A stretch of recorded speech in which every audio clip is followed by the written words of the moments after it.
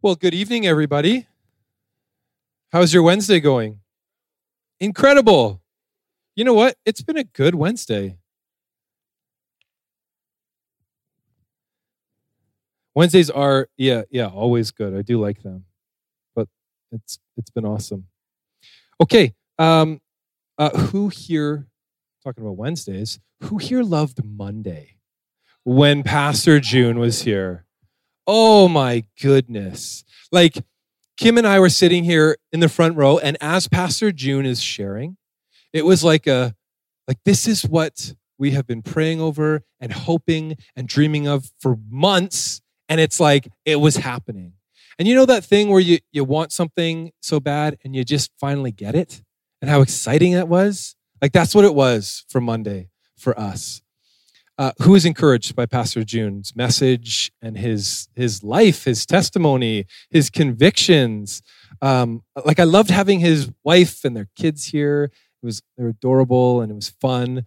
I love that they stayed in our dorms. Like, I loved all that. But like, his message and his conviction in his heart, like, he handled, our Canadian history with Indigenous communities with such grace. Like, he shared the reality of it, but yet shared it with such grace, and still, like, I left with such hope. Like, that was wonderful. Like, I loved that. But the real convicting part that I had was when he talked about his calling, right? The church in Nanaimo, and where there was no pastors that had been there for a long time, and there were times where there was no people in the service. And yet he said the words, "I knew that this is where God was calling me."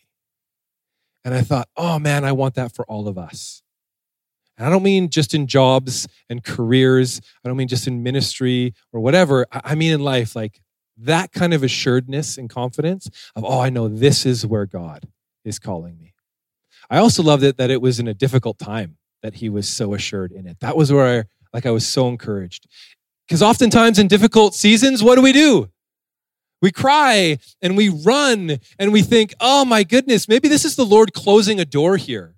Maybe I need to leave or transition or go somewhere else because it's not going the way that I had hoped or wanted it to. But it was in that moment that he's like, no, this is where God has me. I also love the fact that he was bivocational for years and worked his way up to a full-time salary by God's grace through the season of COVID. Like, how crazy is that? And I just loved that kind of like, Lord, whatever your will is in my life, I'm going to say yes to it. And that is the Lord's will in their lives. And it's so amazing to see God's fruit and favor in their ministry. So we have another one happening this Monday. A good friend of Kim and I, we went to school with Monty. Monty Harrop is the lead pastor in Quesnel. So he'll be here on Monday morning, and we'll stay until Wednesday, I believe it is. Something like that, yeah. So he's wonderful. I love Monty. Where's our security people? Like Peter, Sarah, like he was a security guy.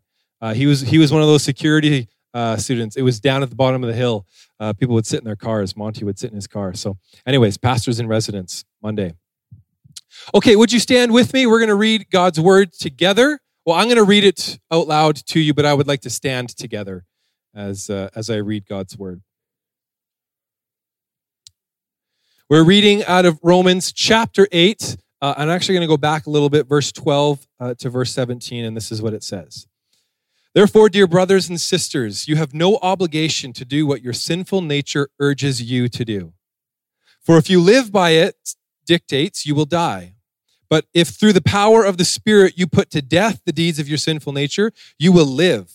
For all who are led by the Spirit of God are children of God. So you have not received a spirit that makes you fearful slaves. Instead, you received God's Spirit when he adopted you as his own children. Now we call him Abba, Father. For the Spirit joins with our spirit to affirm that we are God's children. And since we are his children, we are his heirs. In fact, together with Christ, we are heirs of God's glory. But if we are to share his glory, we must also share in his suffering. Lord, would you pierce our hearts tonight with this message? Would you open our eyes to this message? And I pray for affirmation in calling tonight. We pray this in your name. Amen. You may take a seat. Okay, so I have titled tonight's message, We Are Children of God. Okay? We are children of God. We both sang about it. We have read about it. I have titled my message about it. There is a theme going on here if you haven't picked that up. We're children of God. Like all people on earth are made in God's image. But there is a distinction of those who are children of God. For those who confess with their mouth that Jesus is Lord and believe in their heart that God raised him from the dead, they will be saved, sanctified, identified as children of God. And this theme of family, Paul talks about in these few short verses. He talks about being children of God multiple times over. He repeats it, this repetition, this motif, this literary device of repetition to highlight the fact that there is a specific theme that he wants to get across to his audience. Heirs of God's glory. And we call him Abba, Father. Paul is using the example that Christ spoke to his heavenly Father with. Abba, Father. It's an Aramaic term of intimacy. It means father. It doesn't mean like daddy or daddy God, so don't go down that road, okay? It means father. Nobody's praying daddy God, okay? We're praying Lord. We're praying Father. Got it? Good. It means an intimate relationship of trust with the Father. Abba, Father. And so since Paul is talking about this theme of family, and since I have a family and I love my family, and I want to be known as that person that over talks about his family, if we still had those wallets with all those like clear plastic slots in it that you can put pictures in it, I would carry a wallet like that with pictures of my kids, but since we have phones, I don't do that. And so I want to talk a bit about my family. You good with it? Great, because I'm going to tell you anyways. So last week, I talked about the Brisco boys. Oh yeah, here's a picture of me and my mom. I was raised by a single mom, okay? So this is the last picture that we had together. I really love this picture a lot. So that's my mom, Wendy. But I talked last week about the Brisco boys. Right there. There's the Brisco boys. Okay, I had a good haircut in the top left-hand corner. Still got that same haircut today. And then in the bottom right-hand corner, it was a mullet. So shaved heads and mullets are where it's at for good hairstyles. Right, Austin? Okay, awesome. His dad had a mullet while he was a student here too, which I think is awesome that you have kept that legacy. Okay, so that's the Brisco boys. That's my family growing up.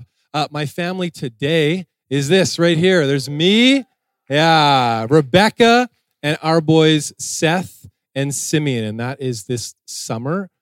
We were in front of the cottage that we were staying at in the summer at Nanus. There's another one there of us. That's really more who we are. That's the reality of our family, the Briscoes. So there was the generation of Brisco boys. I now have the next generation of Brisco boys, which is so awesome. So we can go to the next slide. Here we are, the next generation of Brisco boys, my boys. I love them. We named them Seth Griffin, which means anointed warrior, and Simeon Arthur, which is to be a speaker of courage. We took their names and the meaning of names, believing that as we speak their names out loud, we're speaking their nature and their purpose, and we're being prophetic in the sense that they will grow up to be men who are like Seth as an anointed warrior, caring and fighting for those who can't fight for themselves, and that Simeon would be an encourager, a speaker of courage, and lift people up in his life. So that's our boys. Seth is 8, Simeon is 5, and I love being their dad.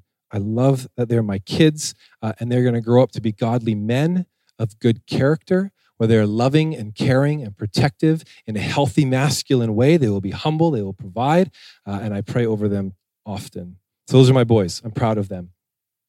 I shared a bit. We'll get to the next slide in a second. Hold on to this one there because I like these pictures. I shared last week a bit about my childhood, that I was raised by a single mom. I wasn't raised by my father. I was raised by a single mom, and I had 3 brothers. My mom, she herself was actually adopted when she was a teenager. She was adopted by her stepfather. She knew her biological mom, but she remarried, and her stepfather legally adopted her as his own daughter. And my mom was a wonderful lady, but she had a difficult hand dealt to her. She was wonderful and lovely, but had a difficult hand. And she raised 4 boys on her own, and her 5'2" height and stature, raising 4 boys, she basically used whatever she could in arm's reach to make sure that she had respect from her boys and would correct her boys and discipline her boys. And so she was raised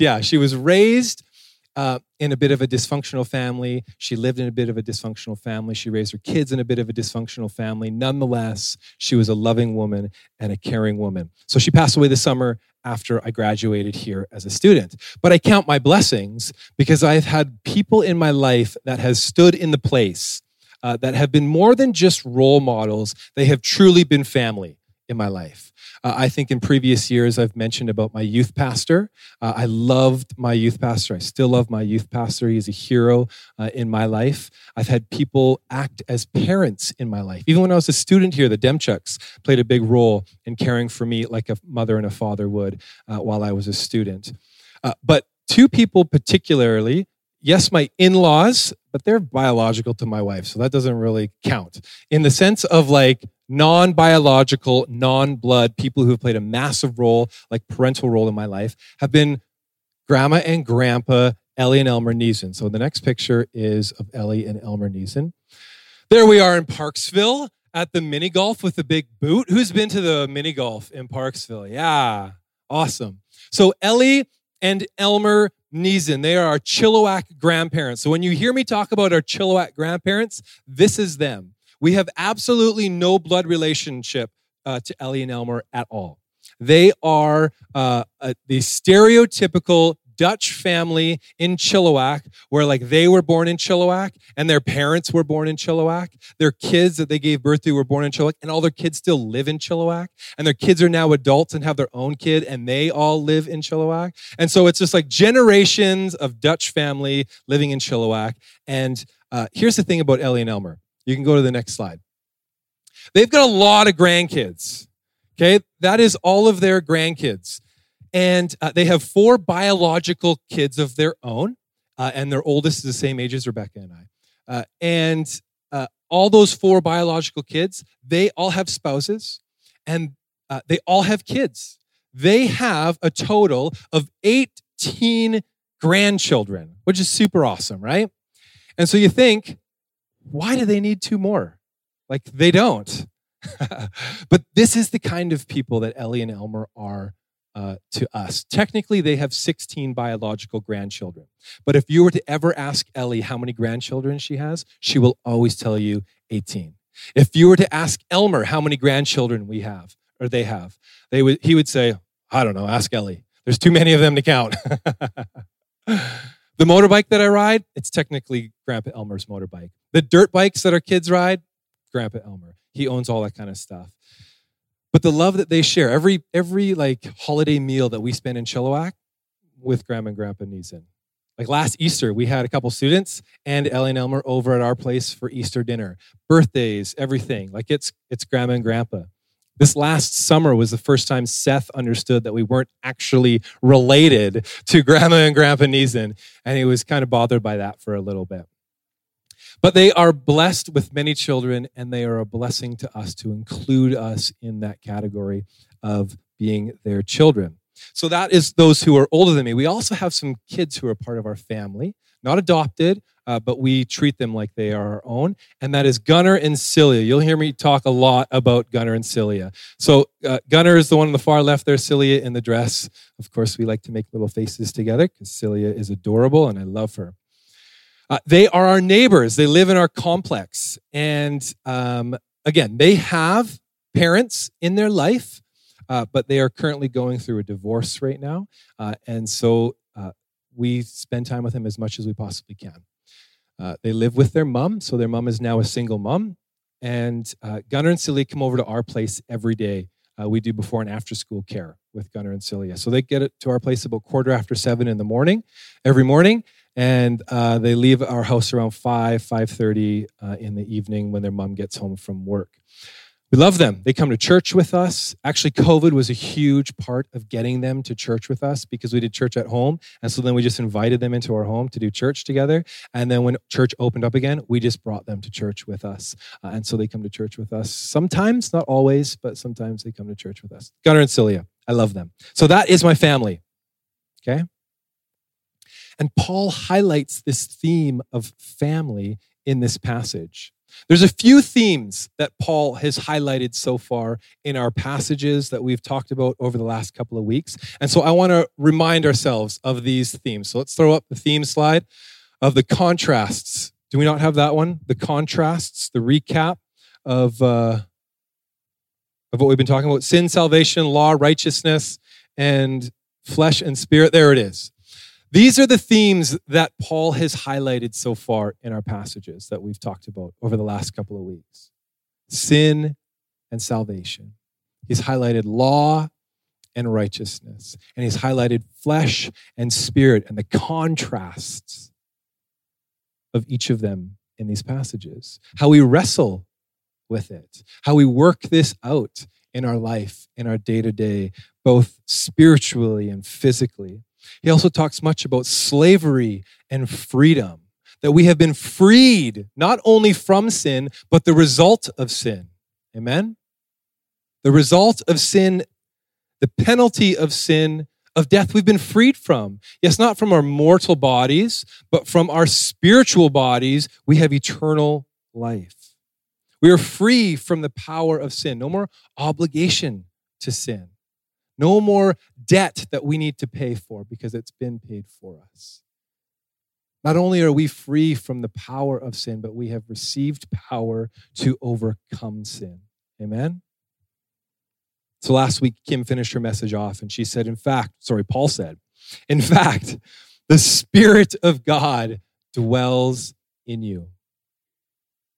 This is not a Pentecostal thing, okay? This is a follower of Jesus thing. The Spirit of God dwells in you. God is alive. Paul says, but if Christ is in you, although the body is dead because of sin, the Spirit is life because of righteousness. If the Spirit of him who raised Jesus from the dead dwells in you, he who raised Christ Jesus from the dead will also give you life to your mortal bodies through his Spirit who dwells in you. And this truth, what this truth does is it marks you. It marks you as one of his own. It marks you as his children. It marks you with identity. It marks you with meaning. It marks you with purpose. For all who are led by the Spirit of God are children of God. Tonight's message is about belonging. Tonight's message is about being who we were meant to be. Living as who we were meant to live as is what the gospel message that Paul is telling his readers is all about. So I said he highlights it over and over again, that we are children and that we are heirs. Abba, Father, and this theme. And specifically this theme, he talks about the word adoption. The family model of adoption. And I share a bit of my story in the sense of Paul's talking about adoption, that God has adopted us into his family. And so I got 1 point for tonight's message, the spirit of adoption. Should be pretty easy to remember because the adoption concept, the adoption theme is the heart, the center of the gospel message. Paul says also in the book of Ephesians, he says these words, he predestined us for adoption to sonship through Jesus Christ in accordance with his pleasure and will. He has predestined. He had made the decision to adopt his sons and daughters to himself through Jesus Christ, according to his pleasure, to his desire, to his want, and to his will. In Psalm 68, this is a wonderful picture of who God the Father is. It says, the father to the fatherless, the defender of widows is God in his holy dwelling. Like that's who our God is. The father to the fatherless. the defender of widows. To those who are lost, this is the God. This is the holy God in his dwelling. And so Paul here, as he's speaking to the Romans, we've got to keep in mind that he's speaking to the Romans. Because in Jewish law, in Jewish history, there was no real adoption law like what we would know as adoption.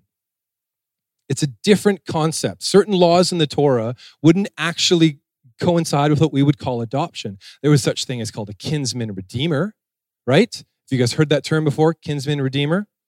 Okay, so it would be like a close male relative, that if something were to happen to a family member, if something were to happen to a father, and then the wife would be widowed and the children would be orphaned, a kinsman redeemer, the closest or down the line closest male relative, had not just the responsibility, but had the honor and the privilege to step into place and act on behalf for those who were in need or who were in trouble and who were in danger. And they would deliver or they would rescue the orphan and the widow. And they would bring them in and care for them and redeem their property. They redeem themselves as a person, the kinsman redeemer. Great example of this is who? In the story of? Yes, Ruth and Boaz.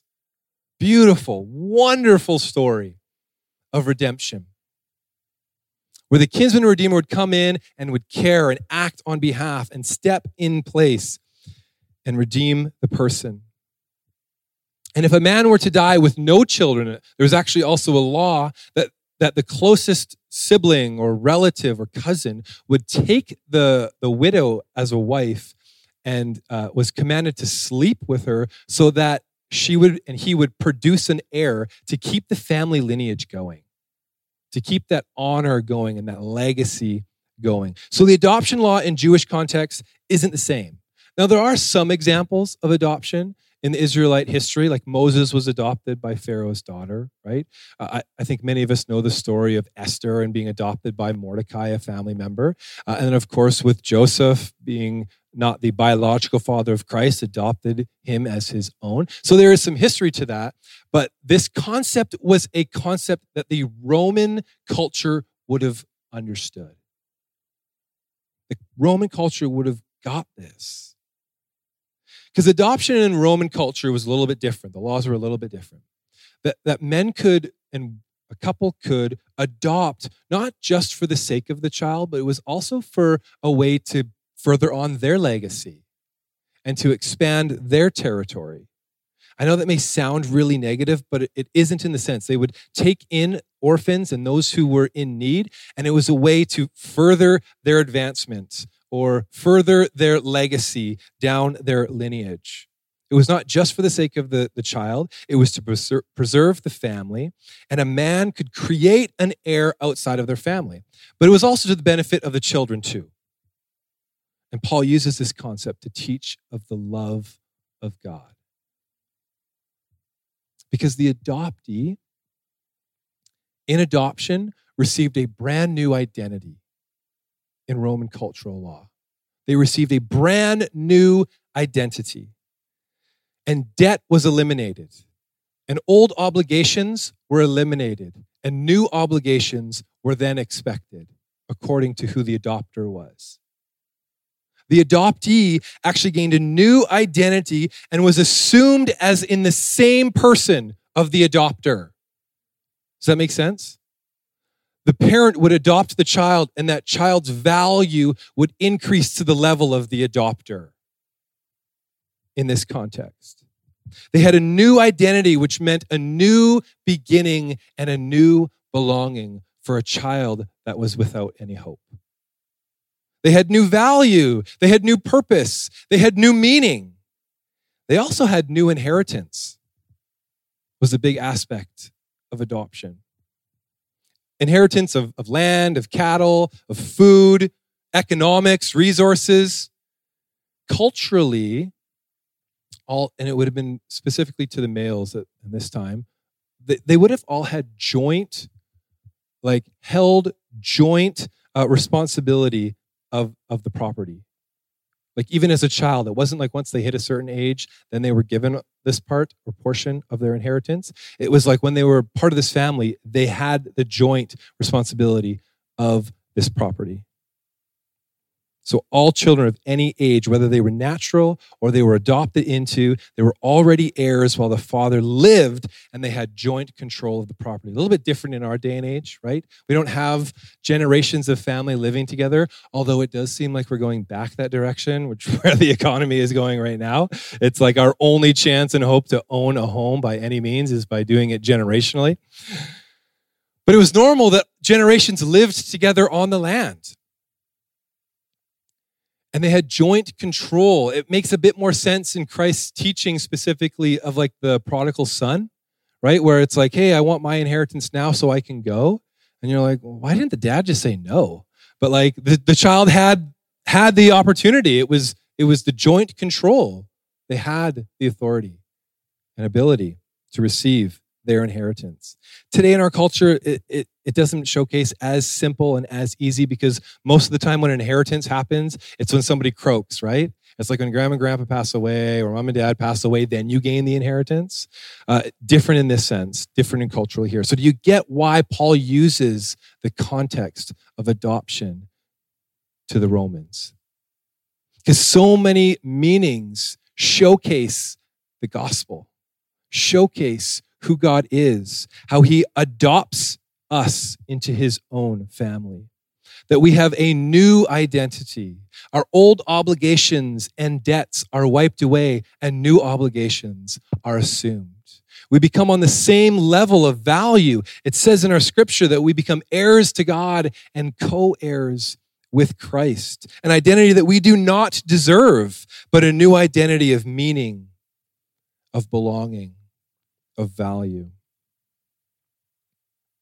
Ephesians 1, again, Paul says, when you believed in Christ, he identified you as his own. Somebody needs to hear that tonight. He identified you as his own by giving you the Holy Spirit. The Spirit of God guarantees that he will give us the inheritance he promised. Isn't that amazing?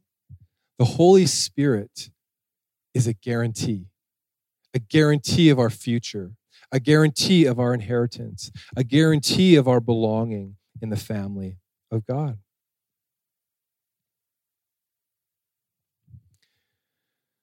So in the concept of adoption, when you were born into, adopted into the family is when you received this new identity. It wasn't upon the death of the parent. It was when you were born into. Now, yes, because of the death of Jesus, it becomes available to us. But that identity of being a child of God, again, all are made in God's image. But the identity of being a child of God, of meaning and belonging and inheritance happens at birth, not at death. And so when we are born again, we become a child of God. That title of heirship becomes ours. John chapter 1, it says, yet to all who did receive him, to those who believed in his name, he gave the right to become children of God. Who are we in God's sight? We are those who have the right to become children of God. What?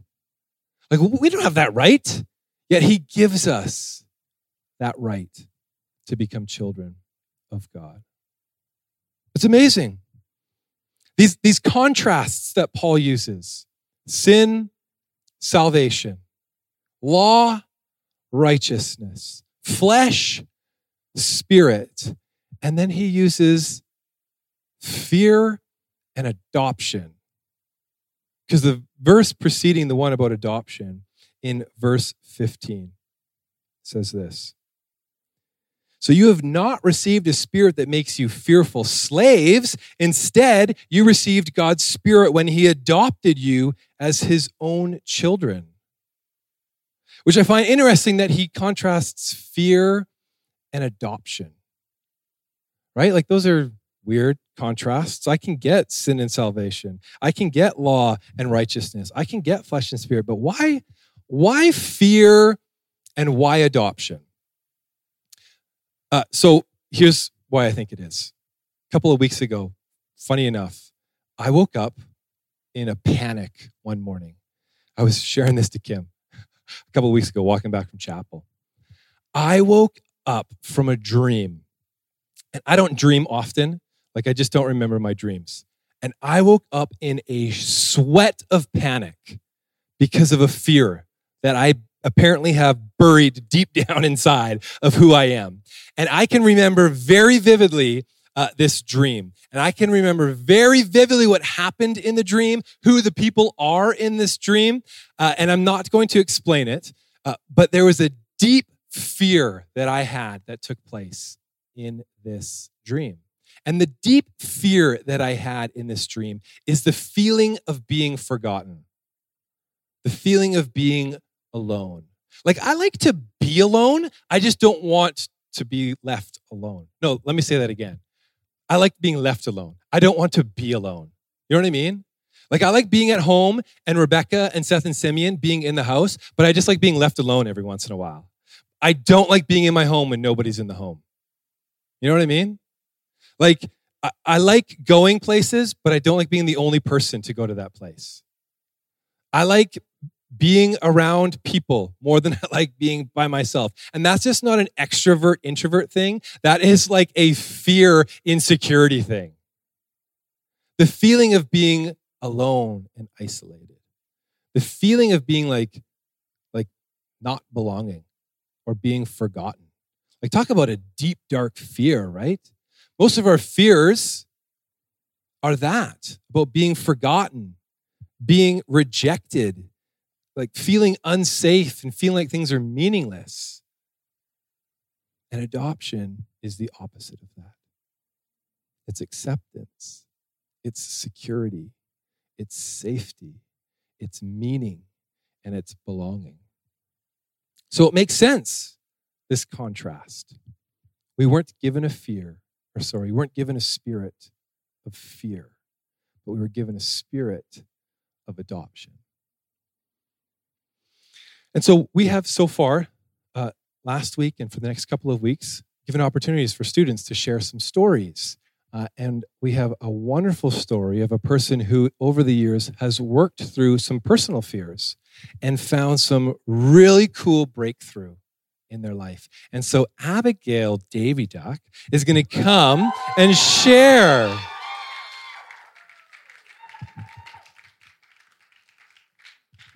Oh, hey. Okay, so thanks, Gavin, for giving me room. Yeah, that might be nice. I'm going to pray because prayer is just such a beautiful gift. And so I'm going to seek the Lord, and I would invite you to join to seek him as well.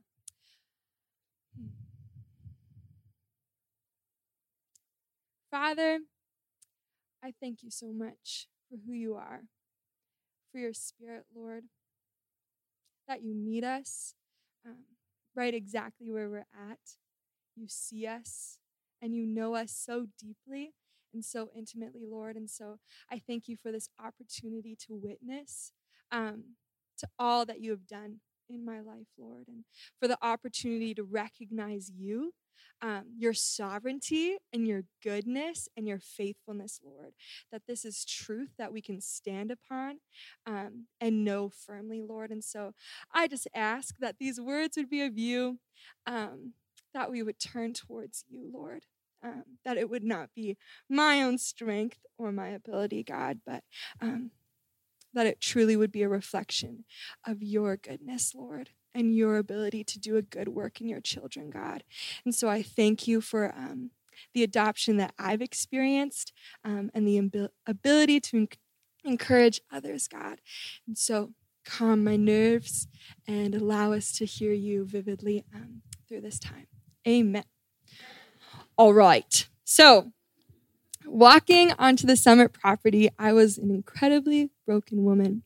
I understood that I was a daughter of God, a daughter of the Most High, but I didn't understand the significance, weight, or impact that statement would have and does have on my existence, on the way that I think, on the way that I speak, and on the way that I act. And so during my first year here at Summit in 2020, I experienced a deep sense of sadness and grief. I was ruled by unhealthy habits that I had had for years. Habits of sexual sin and sexually immoral relationships with men. Sin was an escape to escape the reality of my mind, my thoughts, and the painful place of sitting with myself.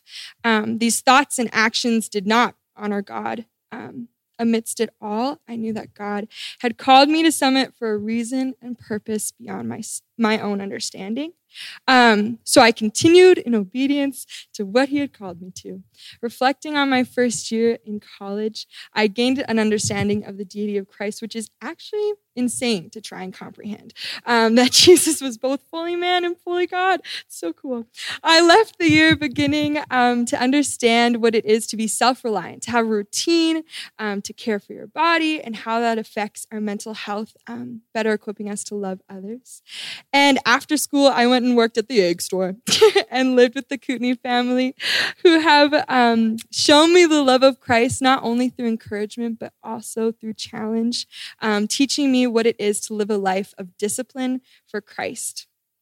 Yet, I still sought unhealthy relationships because I still didn't understand my value or the fact that I'm to respect myself and be respected by others. Entering my second year, I ended an unhealthy relationship, and at the beginning of my second semester, I decided that I needed to change. I had many seasons where I would come to God, crying out to him in repentance, seeking change, but I wouldn't uphold the discipline set in place. But this time, I needed it to be different. I had come to the end of myself. So I said, God, I'm done. Put to death the sin that has caused me to live in darkness, and give me the strength to submit and to surrender to your will daily. I did that practically by confessing my sin, repenting of my sin, seeking accountability, and making a game plan. So nearing the end of this past semester, I got prepared to go to Alberta. And, I wasn't quite a Alberta girl yet. I questioned why God had called me there, but I had an uncomfortable feeling that if I wasn't to go, I wouldn't be walking in alignment with the Lord. I had a deep conviction that being at Southern Alberta Bible Camp was where the Lord wanted to take me this past summer. So exams finished, and 2 days later, Sophie and I were road tripping to Alberta. When I arrived, I met Joshua Boss, the guy that I would be working with for the summer. I was overwhelmed by insecurity and fear. I had no confidence in myself to be capable of working with a male partner. I had no confidence in myself to uphold a platonic friendship. I believed that because of my history and my past, that I wouldn't be able to honor the working relationship between Josh and I. We had no common ground. None whatsoever. We were completely different people with completely different communication styles, and we were missing each other left, right, and center. Sorry, just finding my spot here. Right there. I thought, God, why am I here? How am I going to do this? It's not going to be on my own strength, but Lord, I don't know if I even have the willingness to rely on your strength. So I pray you have your way. Halfway through May, we started spending time together in the Word, in contemplation, and in prayer for one another out loud. We began to see one another through the lens of the Father. And so Teleos, the program that I was leading, is a 1-month leadership program for students going into grades 11 and 12, where Josh and I were able to teach sessions about who God is and who we are in God and how that affects those around us. And so I expressed to Josh that I was feeling pretty insecure because he's super passionate about youth and super passionate about teaching, and formal teaching is not a strong suit of mine. And so we made a game plan. We would sit separately, write out our lists of who would do what and all this kind of stuff. And we'd come back together and I would read mine out loud. And after I had read my list, he said, Abigail, we have the exact same list. And it was an incredible moment because that was the first time that Josh and I had actually agreed on something, which a victory. So in that moment, I knew that I would be capable of doing the thing, not because of my own strength, but because of the Lord. He had called me, and he was going to do the hard work in and through me. So Josh and I continued to grapple through difficult conversations, figuring out how to communicate with one another and how to love one another well. It reflected in our summer, in our ability to trust each other, and our decision to come to each other each day and say, what does today look like? What do we have planned? And how is it glorifying the Lord and making his kingdom known? I often found myself thinking, Josh is really teaching me a lot. The way we honored one another through having healthy boundaries, healthy conversations, and working together showed me the love of Christ. Another incredible thing that Josh said to me was that he respected me. I didn't think I needed to hear that, but when I heard it, I began to weep like I'm about to right now. I hadn't thought a man would be able to see me as Christ does, flaws and beauty, and be able to know, respect, and honor me by choosing to love me as a brother in Christ. And so, my summer of working with Josh is a testimony of God's ability to reconcile relationships. That I went from a place of fear to a place of understanding a little more deeply. Understanding my identity, understanding my value, respecting myself, and being respected by men. God continues to redeem my understanding of men through here at Summit, and it is an answer to prayer. Years ago, I prayed, Father, when people look at me, would they not see me, but would they see you? I think that prayer is slowly, very slowly, but surely coming to fruition in my life.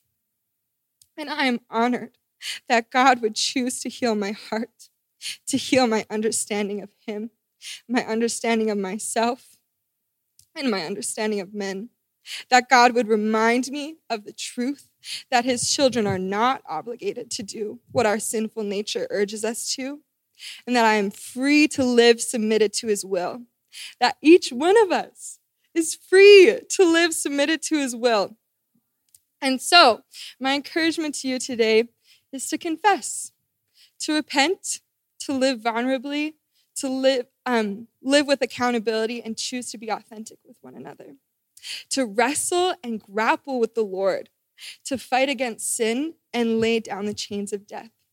Paul Tripp said in his book, Lead, Dave's class, we got to read it for her, and it's just awesome. And so Paul says, I write convinced that we, the community of believers, can be the most honest community on earth.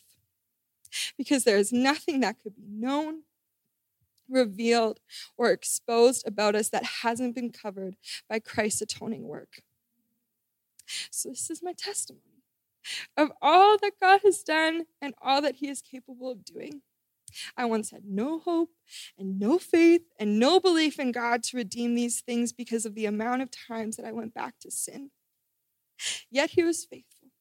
And so, seek him. Surrender to him and live in obedience to him.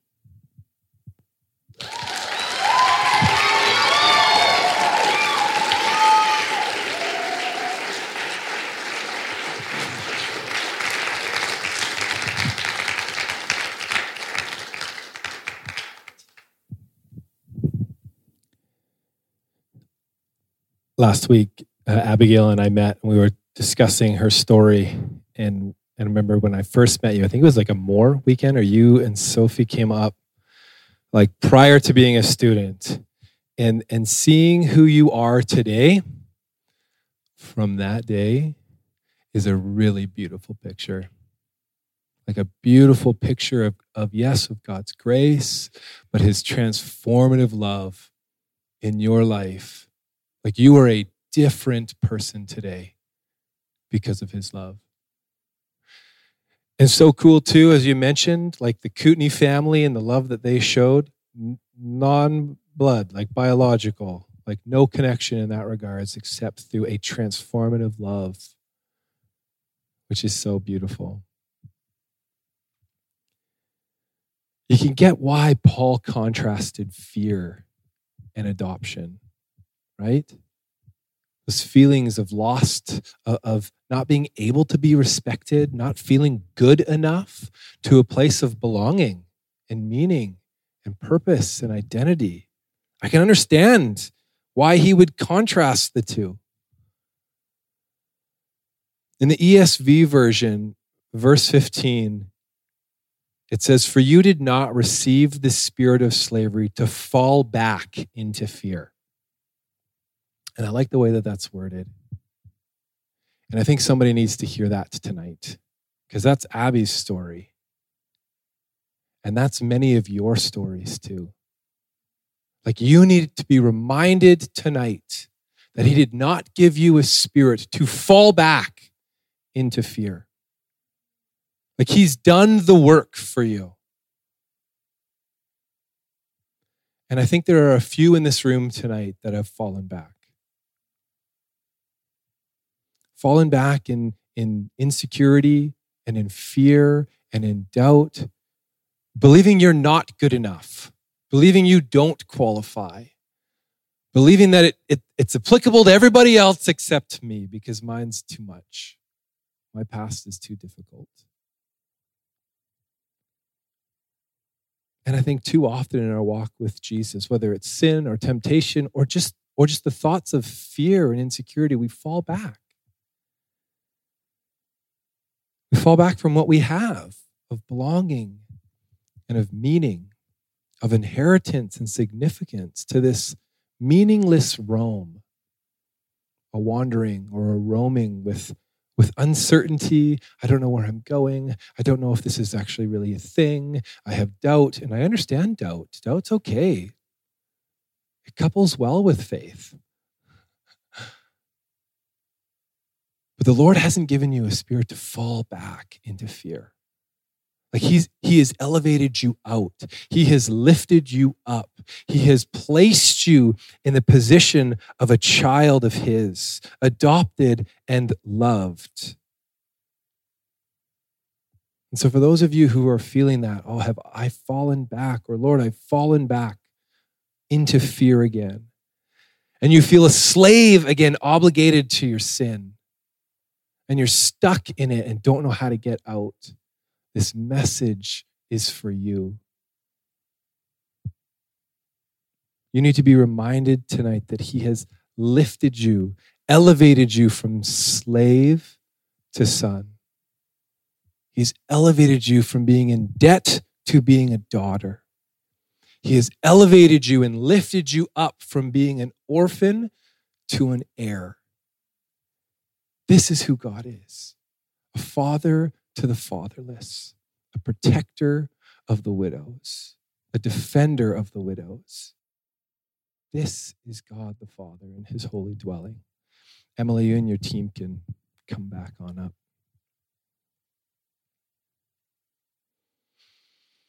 A couple of years ago, Kim and I actually used this passage of 14 to 17 and did a sermon series just on this section. And we picked it apart like crazy for a couple of weeks. And as we worked through this passage and talking about identity and talking about belonging and talking about meaning, we came to this agreement collectively here on campus. We came to this agreement that finding our true purpose, finding this meaning and this belonging and this identity wasn't in answering the question, who am I? But it was answering the question, whose am I? And it changes the perspective of our lives when it's not just trying to figure out who am I, but it's who do I belong to?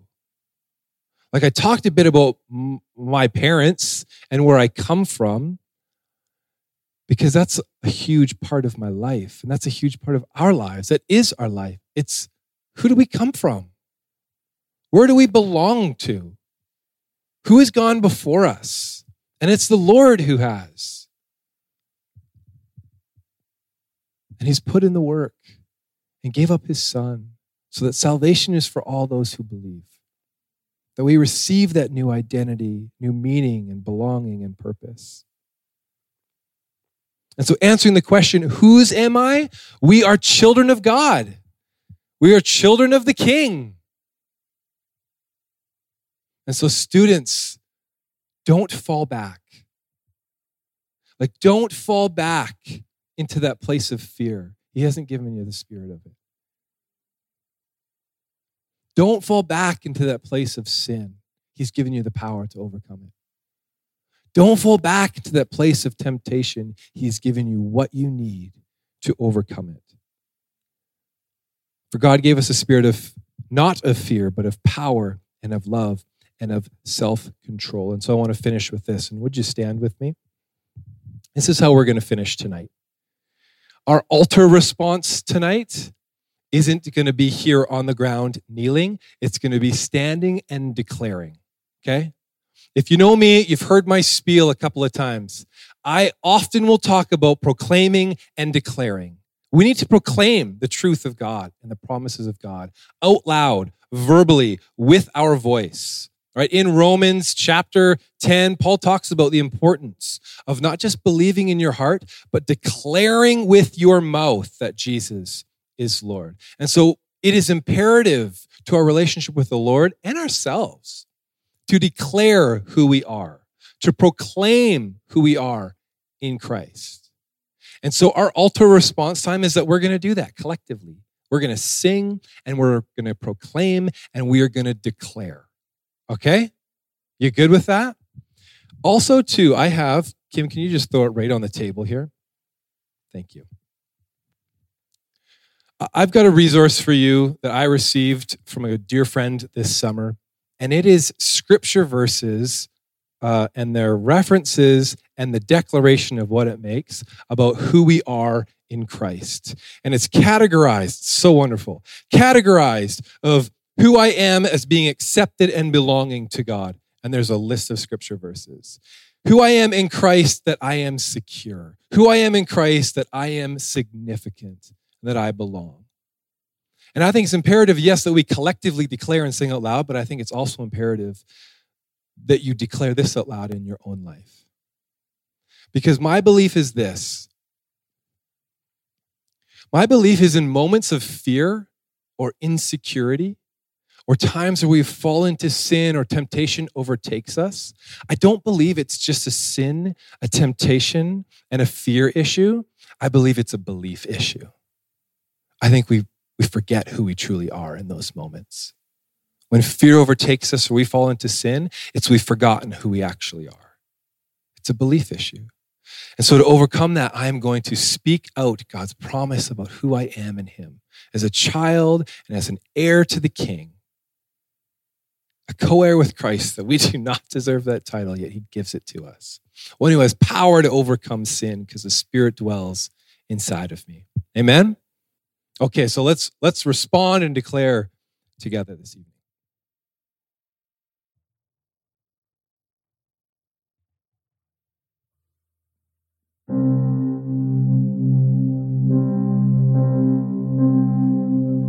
You unravel me with a melody. You surround me with the song of deliverance from my enemies, till all my fears are gone. I'm no longer a slave to fear. I am a child of God. I'm no longer a slave to fear.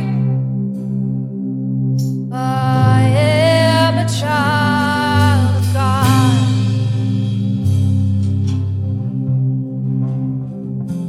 From my mother's womb, you have chosen me.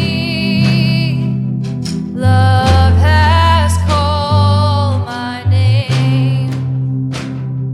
I've been born again into your family. Your blood flows through my veins. I'm no longer a slave to fear. I am a child of God. I'm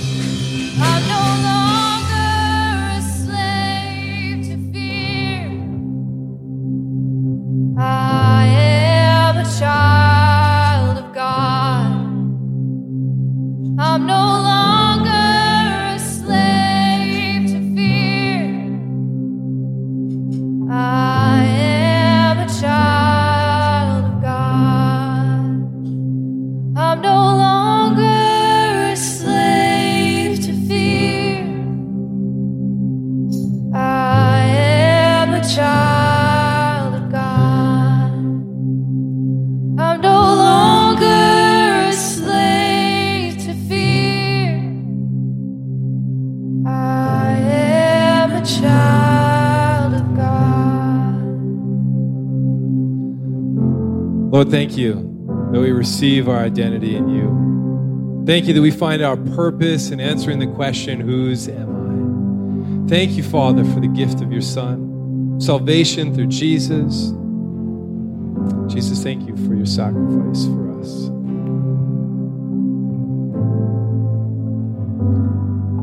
Lord, I want to pray over every heart that is in this room that is feeling that fear creep in their lives again. Jesus, would you remind them of your love? Lord, would you remind them that there is nothing that can remove them out of your love, that can separate them from your love. Lord, the hardest of hearts can be changed by you. And so I pray if there are hard hearts in this room that have heard this message and have become numb to it, God, I pray that you would pierce those hearts. Lord, often we also can become cynical towards your goodness and grace in our lives because of difficult seasons and circumstances in our own lives. We can be weathered because of the reality of life. Jesus, would you bring healing to those souls in the name of Jesus? God, I pray against cynicism.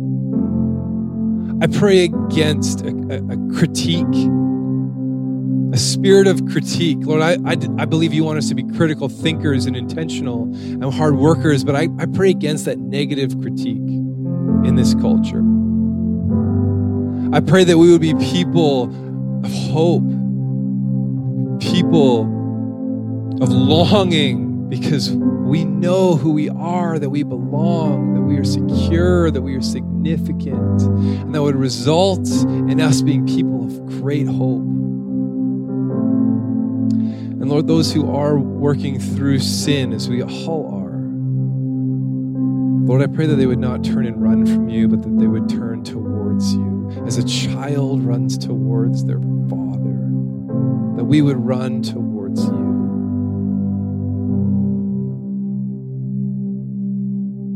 Thank you, Lord, that we have our worth in you. So we're going to sing another song. After this song, I'll close us off here. But I'd like you to come grab one of these papers, put it up on your mirror, put it up on your desk, keep it in your Bible, read it out loud. A great way to continue what is taking place here, what the Spirit is doing in your heart now, taking it out of this place in proclaiming who we are in God's sight. Can we sing one more song? Yeah? Great. And then grab a piece of paper.